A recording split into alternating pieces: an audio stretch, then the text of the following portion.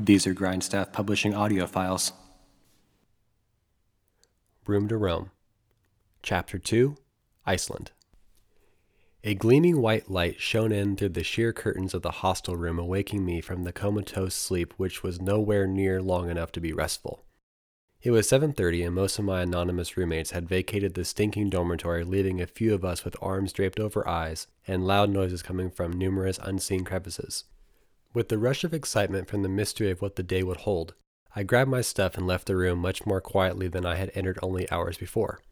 The hostel was calm in the morning air as I descended the staircase. A large variety of shoes and boots lined the sides of the stairs, giving a glimpse into the personalities and ambitions of the people taking up temporary residence in the eclectically furnished building. I walked into the common room to see my friend and now traveling companion Reed in an overstuffed chair sipping a coffee from the bar behind him. A thick blue flannel shirt draped over his wiry frame, while his close-cropped black hair, cut himself days before, offered a striking juxtaposition to his piercing blue eyes. Once I saw him, I couldn't help but giggle, trying and failing to restrain the flood of emotions swelling within my body. After months of talking, hours of travel, and many near panic attacks, we were looking at one another in a hostel in the first country of our voyage. I pulled the chair zealously toward my friend and we spoke quickly. At least on my part. Reed's pattern of speech rarely leaves his zone of moderate speed comfort, of the hurdles we had to overcome in order to be where we were. Reed had arrived the day before, mid-morning, and decided to survey the city. After stopping for coffee at a quaint cafe, he walked all over the downtown area, bought a traditional Icelandic sweater for an amount of money he deemed to be fair, but suspected was exorbitant due to the currency conversion, and came back to the hostel for an early night's rest. As we talked, I realized how little rest I had gotten throughout my ordeal, but I shook it off with a cup of black coffee and a bagel. Not wanting to waste a minute of our day, we exited the hostel and walked out into the crisp morning air and walked along the snow-covered sidewalk of a new country. It is hard to describe how it felt to be so far away from home with someone I had become such good friends with. I had met Reed only a year before when we began working at the same craft beer pub I had been for the better part of a year. It was a full day of training on the Oregon coast at the main brewery, and we spent over 12 hours together talking about beer, our lives, and the experiences we had gathered up until that point. By day's end, we had found another drinking establishment and kept the conversation and the pints flowing. Our backgrounds were very much different, but at the end of the day, we found so many similarities in our interests that we were more than excited to get to working together. Over the course of the next year, we saw each other almost every day. While working together, we passed the time discussing our dreams and aspirations, the women in our lives, and places we wanted to travel. Sometime around April, these talks of travel, mixed with the international clientele our pub drew in, began to coalesce into semi-solid states. It was then the idea of traveling around Europe started floating around my mind, and in a matter of a week, I was sure I would make it a reality before the year came to a close. Settling on Iceland as a first country, I informed Reed of my tentative plan one day while setting up an outside bar for an event at the pub. In our nonchalant manner of speaking to one another, I invited Reed to join me, and within hours, and an okay from his long-term girlfriend, it was settled. He and I would be crossing the globe to explore Scandinavia together. From then until June is all I thought about, and the entirety of the discussions Reed and I had over so many pints of beer. The conditions couldn't have been more perfect. I had been broken up with my long-term girlfriend since the beginning of the year, and was looking for something stupid to do in order to keep my mind off of her. Traveling the world seemed to be just the thing I needed. While living with a friend from work, Reed and I bought our tickets, making our trip a reality. The last day of work, 3 days before I boarded the train starting the journey, I told Reed goodbye from the other side of the bar. Less than a week later, he and I were walking the streets of Reykjavik, nearing a large church with sloping edges reaching for the sky. We entered the beautiful church and noticed we could ascend to the top for a small fee. I reached into my wallet and pulled out the €5 note which had been given to me by a European man visiting the pub in the middle of the hop fields over the summer, after hearing about my trip, saying, "Here you go, this ought to buy you a train to somewhere." The bill was crisp as I handed it to the ancient woman stooping painfully at the ticket booth. Reed and I ascended the elevator to the top and were greeted with a magnificent view of the city. The clouds had lifted on the seaward side, giving way to scattered blue skies and a large rainbow arching colorful over ships and succinct buildings down below. We surveyed the city from up high and pulled out my camera, beginning the first of what would become thousands of photos from the trip. Reed pointed down at buildings and neighborhoods he had visited the day before, smiling ever so slightly as he pridefully gave a bit of history on this museum or that piece of knowledge. He had done his homework. Making our way to the other side of the observation area, we looked out into the countryside with its dark gray clouds fully formed, dropping sheets of rain in some parts of the lush green countryside. We looked at each other knowingly. That was our next destination. One of the ways Reed and I are the most common is our sense of adventure. Not the simple, leisurely kind of adventure. We enjoy the masochistic kind, the kind where being uncomfortable and slightly hoping for something not so bad to happen just might happen. It was this shared trait which made us giddy as we hurried back to our hostel, grabbed our things, and rented a car to go into that storm which lay ahead of us. My heart leapt as we were shown the car, a small European hatchback we dubbed the Getz. In a normal situation, this car would be considered a piece of shit on wheels, but since we were in a different country and it would give us autonomy over our destiny, we couldn't have been more proud of the windshield cracks and duct tape mirrors which gave it so much character. Without giving much thought to the paperwork and totally denying the insurance plan, we were handed the keys, threw our bags into the back, and drove out of the parking lot ecstatic. Without incident, we navigated our way through the minimal traffic of Iceland's largest city, and soon found ourselves driving into the rugged green countryside which seemed to stretch endless on all sides. It seems so simple, but the act of driving in another country is amazingly fun. The traffic in Iceland is the same as in America. We drive on the same side of the road. We obey basically the same laws, but there is something about the freedom of a vehicle and the possibilities inherent within which made every mile traveled a direct example of our own choosing. If we had taken a bus, it would have been a there and back trip. There wouldn't have been room for spontaneity or creativity, but in the Getz, it was up to us which route to take, which sight to see, how much time was spent on each destination. With the radio admitting local Icelandic channels, we switched between incessant chattering, mostly on my part, and quiet musings out the window at the green vastness and mysteriously placed boulders scattered across open fields. Iceland was a country Reed had wanted to visit the most, and because of this, he had made an ambitious itinerary which was to be democratically decided into a practical route around the southwest corner of the country. First on the list was Thingvellir, the site where two tectonic plates, the North American and the Eurasian, are coming together, which manifests itself in a kind of canyon of rugged rocks covered in thick green moss. We arrived at Thingvellir and were astonished at the length of the crack in the earth and then quickly descended into the bottom of it. Lush green moss padded our tracks as we navigated over invisible holes and over sharp, lichen-sprinkled rocks, feeling like true explorers. To our surprise, there were no other tourists anywhere, and it felt like we had the entire tectonic plate boundary to ourselves. After an hour of climbing around and listening to Reed chatter off historical facts of the area, we ascended one of the walls and were met with a sign printed in both Icelandic and English telling tourists not to descend into the crevice. Feeling bad about our traipsing over trespass ground, we hurried off to another part of the park, a waterfall of deep blue water crashing amidst rocks with its spray misting tourists which must have avoided the crevice from before. On our way back to the car, we met a few young women from some part of Europe and told them about our plans for navigating Scandinavia, and I felt the gravity of my 3-month trip for the first time.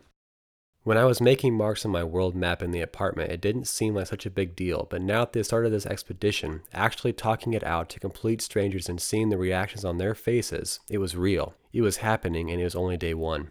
The girls went their separate ways, and we found our car with a real Icelandic sheep munching on greens not far from it. Reed wanted a picture of him with his overpriced Icelandic sweater on and a real Icelandic sheep next to him, and I took the photo with a thorough glee in my heart. True tourists. We climbed into the car, and it was my turn to drive. The next stop was a town called Geyser, which, not surprisingly, was home to a large water-spurting geyser. Tourists were crowded all along the hole in the earth, all of us waiting anxiously for the big moment when a burst of water would erupt from the hole. The big moment arrived, and everyone said their ah or oohs, and then went back to staring at their phone screens hoping to have gotten the perfect shot. Not digging the crowd, we climbed a hill to get a better view of the geyser. Still weren't too impressed, then got back into the Getz and headed on down the road. After a quick stop at a gas station, we found ourselves back in the countryside cruising along listening to Icelandic music. We came to a large parking lot with even larger off-road vans with adventurous-sounding business names printed all along their sides in sharp, monstrous, extreme font. A short hike brought us to the rainbow-covered waterfall of Gullfoss, with its throngs of tourists in bright yellow parkas taking photos of themselves with selfie sticks, and a countless number of peace signs thrown up for good measure. It was mid-afternoon when we left the gigantic waterfall and found a convenience store, ate a couple of questionable hot dogs with some chips, and drove along the Golden Circle Highway to the far southern end of Iceland. The Golden Circle is the main highway which wraps around Iceland in one continuous loop. like the girl I had met on the plane over. Many people drive the entirety of the road, since it traverses all the geography Iceland has to offer. On our voyage down the circle, we were both surprised at how many sheep were wandering all over the roads, including ones being herded by ranchers atop miniature horses. Passing big-wheeled tractors and bridges with one lane, we trudged along the highway admiring the serene beauty, and once we reached the southern end, we understood the reason so many people have that vast country on their bucket list. As we turned to head east, I watched as the ocean surf washed up over black sand beaches, offering a stark contrast to the snow-covered hills on the other side of our car as we sped down the highway. We stopped to admire Eyjafjallajökull, but the mighty volcano was hidden behind a thick cloud cover, acting as a joker card to a day of perfection. The next couple of hours was spent visiting 2 more beautiful waterfalls on Reed's itinerary, followed by a stop at a few man-made caves with dwellings inside called Rutschiller. A beautiful sunset burned bright orange behind the rumbling ocean as we sped along the golden circle of the town of Selfoss, where we had booked a guest house. Along the way, we searched the skies for the northern lights, but were denied due to cloud cover which thickened as we neared our destination. My companion still hadn't seen the electric green of the northern beauties and was jonesing for the fix which itches at the eye sockets of every visitor to the great north. While in town, we searched for places to eat, but were let down to only find a burger spot which was closing soon. We ate quickly, bought some cheap Icelandic beer from a gas station, and set out to find our guest house.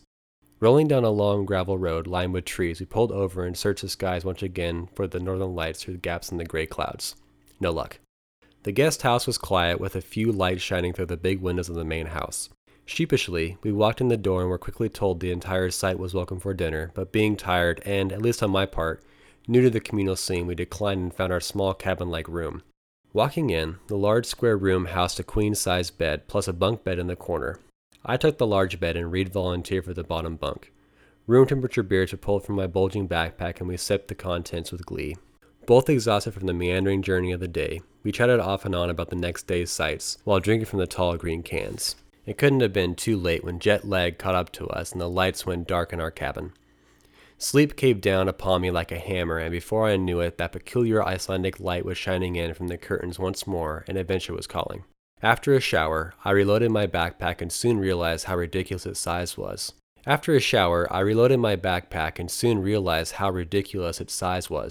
Back at my grandmother's house, I had packed it like I was going on some kind of African safari, the kind where a person wouldn't see another person for months.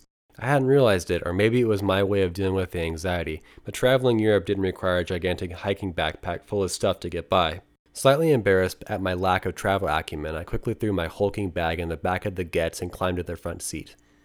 Reed, having traveled much more than I had packed a school-sized backpack and a small duffel bag for the trip. It must have been obvious to anyone with a decent set of eyes which of us was a better traveled. The morning was drizzling rain, which made the green covering all around us seem that much more lush and fitting for our Scandinavian journey. In preparation for the trip, Reed had taken to reading the works of Snorri Sturluson, an Icelandic poet and politician who lived in the 12th to 13th centuries. Snorri kept a home and died in Reykjavik, a city which now houses his official museum. It was a place my companion had been wanting to go, and since traveling is very much like a marriage, I consented to visit the museum in hopes of learning more about this famous figure of Icelandic history, not to mention gain favor for a preference of mine in the near future. The museum was educational, and after an hour or so of looking at paintings, reading so many placards, and walking around the pool where Snorri was treacherously murdered, we got back into the Getz and traveled on. Despite the rain, the sheep were as docile as ever, and they wandered all about the fields, occasionally blocking traffic and sending a bleat in our direction. The rain began to lift, and as we began exploring the lava fields and waterfalls of Hrandfossar, a large park area situated not far from Reykjavik, the blues of the main waterfall were astonishing, and we hiked all over the area, bounding over rocks and water and finding Alice in Wonderland-like red-top mushrooms nestled between alien shrubbery. Enjoying the peace of going off script for a bit, we decided to drive through a fjord in the countryside. For most of the late morning to early afternoon, we talked about the joys of traveling, the things we had already seen, and the myriad adventures which lie ahead. The sheep watched as our small yet reliable car wound along wet roads through tiny villages showcasing intact whale skeletons and other oddities. In the end, we wound up in Arkanes, a small town at the edge of the ocean with beautiful lighthouses and a wonderful small town vibe. We ate lunch at a hippie cafe which doubled as a novelty shop full of Icelandic clocks with gnomes carved into the sides and artisanal cakes and coffees. After talking with the barista for a bit, we decided it best to head back to Reykjavik, luckily a beautiful drive along the coast. We gave back the trusty get to the rental agency and hauled our luggage to our new hostel in the center of town. Unlike before, Reed and I opened the door to our 8-bed room and it was empty. Feeling rejuvenated, we locked up our bags and went out in search of food and beer. With light diminishing, we quickly found a restaurant serving traditional Icelandic soup inside a bread bowl with a light lager.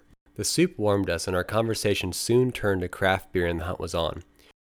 Our trusty itinerary listed a few local breweries and we were eager to hunt them down, and we soon found ourselves in the basement of one of them, with copper fermentation tanks to our backs and a cold beer to wet our lips. From there we crawled to another fancy brewery and talked about what we had seen over the course of what felt like a week, but in actuality was only 2 days. I'm pretty sure I hadn't stopped smiling since I boarded the plane in New York. It was ridiculous. It was like I was a child in the world's largest candy store, where everything I could dream of was up for grabs. As the beer found its way down my throat, my smile widened and the urge for more was greater. We left the brewery and went for a walk to the docks, around the downtown area, past a mailbox designated for children to drop off their Christmas wish lists, and into the tourist section of the city. It was getting late and our flight was at 7:30 the next morning, but we decided it was worth it for one more beer. It was a vacation after all. The establishment was called the American Bar, and as the name heavily implies, it was full of tourists, mostly Americans. We sat at the bar next to a middle-aged couple from Montana, the kind of tourists who had never left the country, and decided after all these years to visit a place that was in the middle of the road. Not too crazy, but still within their comfort zone. The four of us talked for a couple hours, drank beers, talked about our pasts and futures, and got told how lucky we were to do this kind of traveling while we were young. By this point, Reed and I were looking over maps on our phones, trying to figure out our path across Scandinavia. For months, he had been asking me what I wanted to see and where I wanted to go. Each question was answered the same: I don't want to plan anything. I just want to go wherever we want to go. It must have been frustrating for him to have planned out Iceland like he did, which was extremely nice for the first country, but to have no idea what came next. He knew we would be flying to Helsinki in a few hours, but besides that, nothing was planned. More beers came. It was approaching 2 in the morning and we were still poring over maps, only by this point we were talking about slipping into Russia. I've heard somewhere that Americans can be in Russia for up to 72 hours before we need a visa. Yeah, but I've heard they won't let you in without a fixer. The plan was to get to Helsinki in a few hours and book a flight to St. Petersburg and wing it from there. After however many beers we had had, it sounded like a solid plan. We left the bar around 4 in the morning and somehow bought more beer on the way back to the hostel. Drunk, we slowly opened the door to our room, not wanting to wake anyone who may be inside. Once we gathered ourselves, we came to the conclusion that we were alone. Our room was empty. Ecstatic, we opened our beers and made a plan to stay up the entire night, because what was the point in sleeping for a couple hours anyway? Our talking continued until about 5, when we simultaneously put down our beers and said to hell with it and crawled into our bunks. With my head reeling from countless pints of countless types of beer, I looked at my phone and saw it was 5:30. Our plane would leave Iceland in 2 hours. End of chapter.